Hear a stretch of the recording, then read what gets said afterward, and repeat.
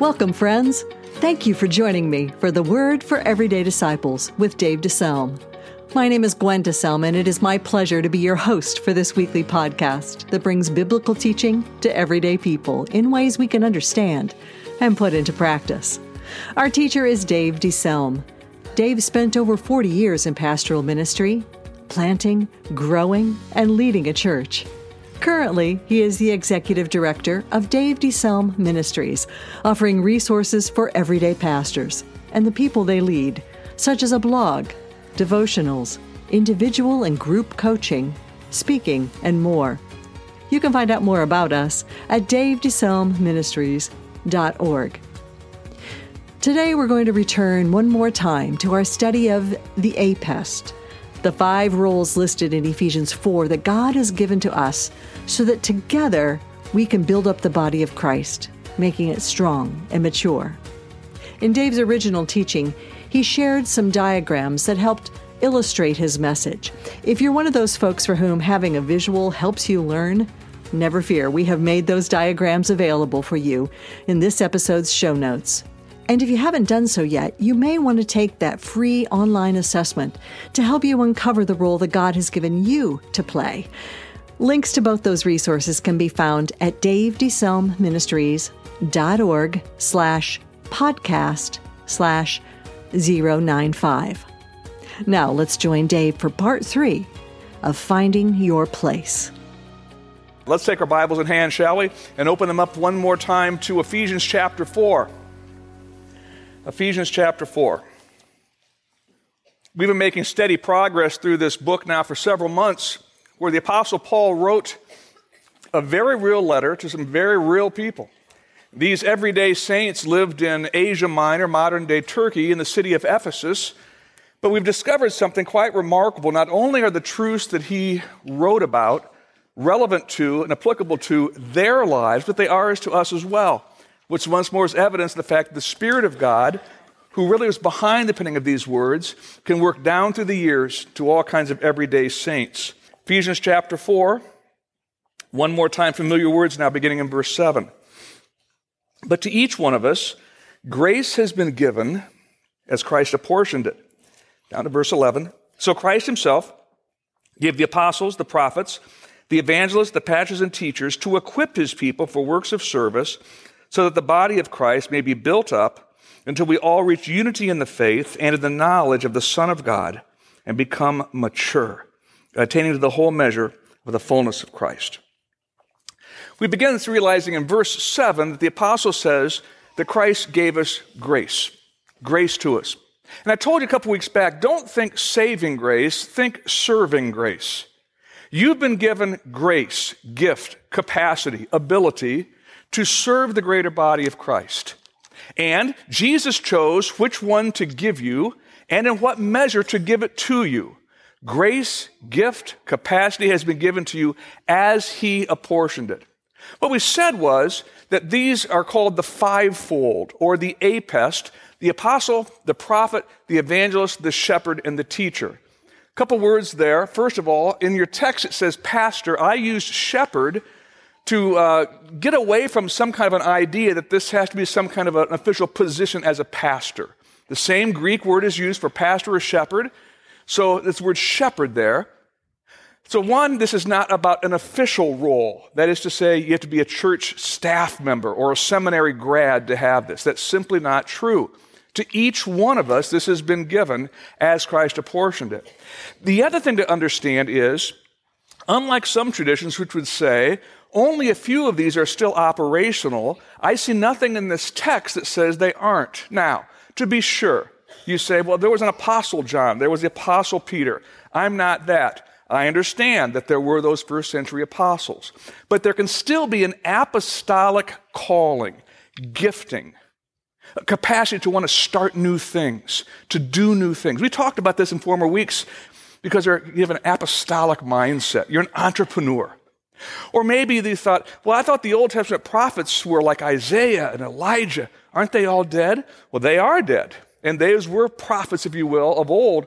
But there can be a prophetic gifting where you have a sense of call to righteousness and justice, and something rises up inside of you against wrong. Or perhaps you have a sense sometimes when you pray for somebody, there'll be a sense of a word, an image, maybe you have a dream, and you say, does this mean anything to you? Does this resonate with you? And they say, yeah. You got a prophetic bent, or maybe you're evangelistic, maybe you're a shepherd, or maybe you're a teacher. I was talking to one of my prayer partners, first gathering. I said, Bill, how'd you assess out? He said, well, I'm a teacher, prophet. I was surprised. I'm no teacher. Well, I know Bill pretty well. I said, well, don't think standing on a stage, don't think standing behind a lecture in a classroom. I said, Bill, you've got a heart for God's word. Yeah. And you love to see people understand it and apply it. Yeah. And he said, when I'm in my small group, sometimes we'll do this and someone will say, I didn't see that, Bill. I said, Bill, guess what you are? He said, I'm a teacher. Bingo. And Bill also just has this sense of, he really longs for the kingdom to come, and he longs to see God's rule and reign, and he just cries out in prayer for it. And I said, what's your number 2, Bill? He said, prophet. I said, Bill, look what you are. He said, yeah. That's the kind of fulfillment and joy you get when you begin to recognize this is how God made you. Now, I'm going to do all kinds of drawing this morning, and you'll understand why I'm a terrible artist and even a worse writer. But nonetheless, here we go. What you're going to discover is Mickey Mouse. No, what you're going to discover is that you have what could be called your base gift. This is your number 1. This is the one that you assessed out the highest. It's the one you're most comfortable with. It's the one you typically naturally deflect or defer to. It's the one that gets you the most fruitfulness. For me, I'm a base teacher. I'm a base teacher, okay? You may be a base shepherd, a base evangelist. And you need to understand that because we need you to really lead with that. Now, a few implications of that, though, I want you to understand. There will be times that it's really important for you to phase into one of the other of the fivefold. Apostle, prophet, evangelist, shepherd. Here's what I want you to understand. You can't simply get away with the fact, I'm a teacher, I don't do that shepherding jazz. I don't do that care for people stuff. Let somebody else do that. I'm a teacher. You can't do that. You're also part of the body of Christ. You also need to understand that to varying degrees, you do have capacity there. So it's going to be important as the body has need and you have opportunity to phase to that. Are you tracking with me on this? You step into it. Now, this is a good thing to do for several reasons. One, you may be God's person at that time. They need the word of a shepherd, and there's nobody else to give it. You're the one. Give them the word of comfort, of encouragement. But here's the other thing. As you phase into things, you begin to grow stronger in that. And when you then return back to your base, you're better at that. When I phase into shepherding and care for people and encourage people, I not only grow in my skill, when I come back to teach, I teach with much more compassion. That's marked me. When I phase, and these two are my two low ones, when I phase into evangelist, I can't get away with the idea, I just don't talk about Jesus. You evangelists do that. No. There's a time and a place for me to share Christ with people. And when I go there, I begin to get stronger in that. And when I return back to teaching, I come back now with a greater heart for lost people. Does that make sense? So don't say you don't do it. You can do it. You need to do it. This becomes something where you grow in your maturity. Now, in looking at this, though, mark it well. You have energy, you've got grace. To each one of us, grace is given. You've been given more grace, if you will, in your base. When I phase into this shepherding, I run out of gas quicker than here. I lose energy. I lose fruitfulness. After a while, I recognize I can only do this so long. People, I'll use Becky for an example. Becky loves being around people. She pours herself into people. She's wise with people. People, after a while, think, I don't want to be around people. People drain me. And so I recognize about that time, before I embarrass myself and say, get out of here, I better step away from being a shepherd. I'm out of gas. I'm out of grace. I'm out of grace, okay? Periodically, I'm asked to speak in a summer Bible conference. I was last year up in Western Michigan. And often I teach the morning Bible class. I love it. 5 or 6 straight days, about an hour, I teach the Bible. But I'm also asked then to do the evening evangelistic services. Some of you have been to camps like that. Morning's Bible study, evening they have big altar call and all that kind of stuff. I loved teaching in the morning. I taught 5 straight days, loved it. About night 3, I was out of gas. And they wanted me to give a big altar call, and I thought, do you want to come to Jesus or not? I don't have time for you. No, I didn't. I was out of gas. I'm not going to get invited back to that one, probably. At least not as the evening evangelist. That's just not me. It's just not me, okay? So, those are some things for you to understand your base and your phase, and working with others in community and letting people encourage you with that, and you can learn more about that over time. You're listening to The Word for Everyday Disciples with Dave DeSelm. Dave will continue his message in just a moment. Well, I hope you're enjoying this podcast. If you are, be sure to subscribe so you never miss an episode. Then help others find us by sharing this podcast with your friends and family. You can also support us in this ministry. Just go to davedeselmministries.org and click on the Donate button. Dave DeSelm Ministries offers resources for everyday pastors so they can equip the everyday people they lead to become everyday disciples. And one of the ways that we do that is through the Everyday Pastor blog. In each post, Dave offers practical insight and personal experience born of over 40 years of pastoral leadership. This blog covers topics everyday pastors and leaders need to strengthen their skills, sharpen their vision, and care for their souls. You can find the Everyday Pastor blog on our website, davedeselmministries.org. Now let's get back to Dave and the rest of today's teaching. Having said all that, I want to talk to you about one other thing that's really important. I want to talk with you about the use of these gifts as it relates to your competency and your character. Character is who you are. Competency is what you do. It's your skill. All right? As Christians, we're to grow, certainly, in our skill, to minister with skill, to develop our gifts ongoingly. But we are not to do that at the expense of character. Call competency, for this context, call this your gift. Call this your fruit. Gift of the Spirit, fruit of the Spirit. Here's what I know. Some people go a long way in touting all their giftedness, but their character is lacking. You've seen it. You've seen the apostle who's gifted to want to start new things. That's great.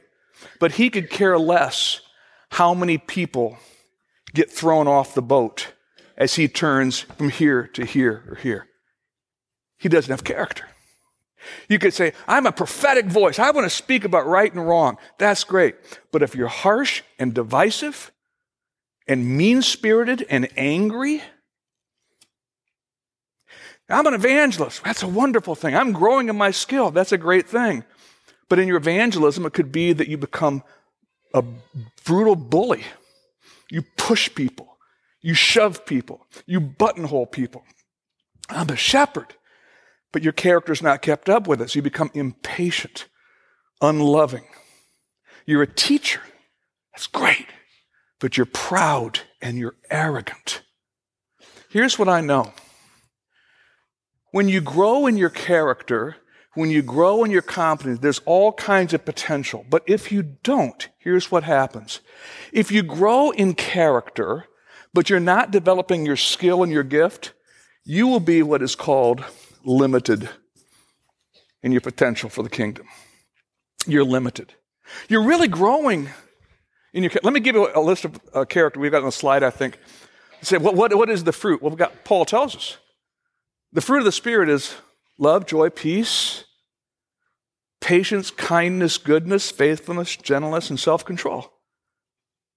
So as you're growing in your skill, what does this say about how you're growing in love, joy, peace, patience, kindness, goodness, faithfulness, gentleness, and self-control? So I think I'm growing in this. I've got people in my life who are calling me to this. I'm in a good community that encourages me in this, but I've not learned much about my gift. You're going to be limited. Let's say I don't think I'm really growing that way much at all. If this is 0 and this is 10, I probably have not grown that way, and I don't know what my gift is either. I'm just pretty much, you're pretty much irrelevant. You just not do much of anything for the kingdom. You're irrelevant. You're not growing in your character. You're not growing in your skill. You're irrelevant. Here's the frightening one. A person who really wants to grow in their giftedness, and they've been really graced with a lot of giftedness, but they're low in their character, you can call this person's dangerous. This person's dangerous. I've seen a lot of dangerous prophets. They tout their gift, but when it comes to their fruit, they're not kind, they're not gracious, they're not loving, they're arrogant and proud. Like, oh, it's dangerous. You can be dangerous in all 5 of these. But if you're growing in both, man, you got unlimited potential. You can really make a difference. Make a difference. A couple more thoughts. Some of you may have assessed out, and I heard this quite a bit. You said, okay, I was a strong teacher, but I was also a very strong prophet, and the other was like this. Did some of you do that? You had a couple, 2 or 3 that really were strong, all right? Some of you say, I guess that means I'm really messed up. No! You've got all kinds of potential, because if you're pretty strong in both, you'll be able to phase easier. You'll be able to lean over into that area and stay there longer and minister with effectiveness there. The grace won't run out quite as quick when you're over there. The other thing that's really interesting, let's use teacher prophet here, is how the secondary can affect the primary. That is to say, let's say you are, in fact, a strong teacher, but prophet was a high number 2.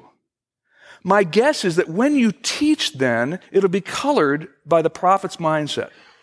I want to teach God's word, but we're going to lean hard into issues of righteousness and justice. Is that making sense? See how the prophet affected the teacher. Or let's say you were a shepherd, number 2. Your teaching would be far more relational. I want to teach people how to forgive, how to raise great kids, how to love their husbands and wives. Shepherding, if it was over here, affects that. Let's say you have a strong evangelistic gift and you're apostolic. I long for people to hear about Jesus, but I long for them to hear about Jesus in new areas. This classic missionary or church planter mindset. I have a heart for lost people, but I want to take the gospel to new areas, new neighborhoods, new countries. All right?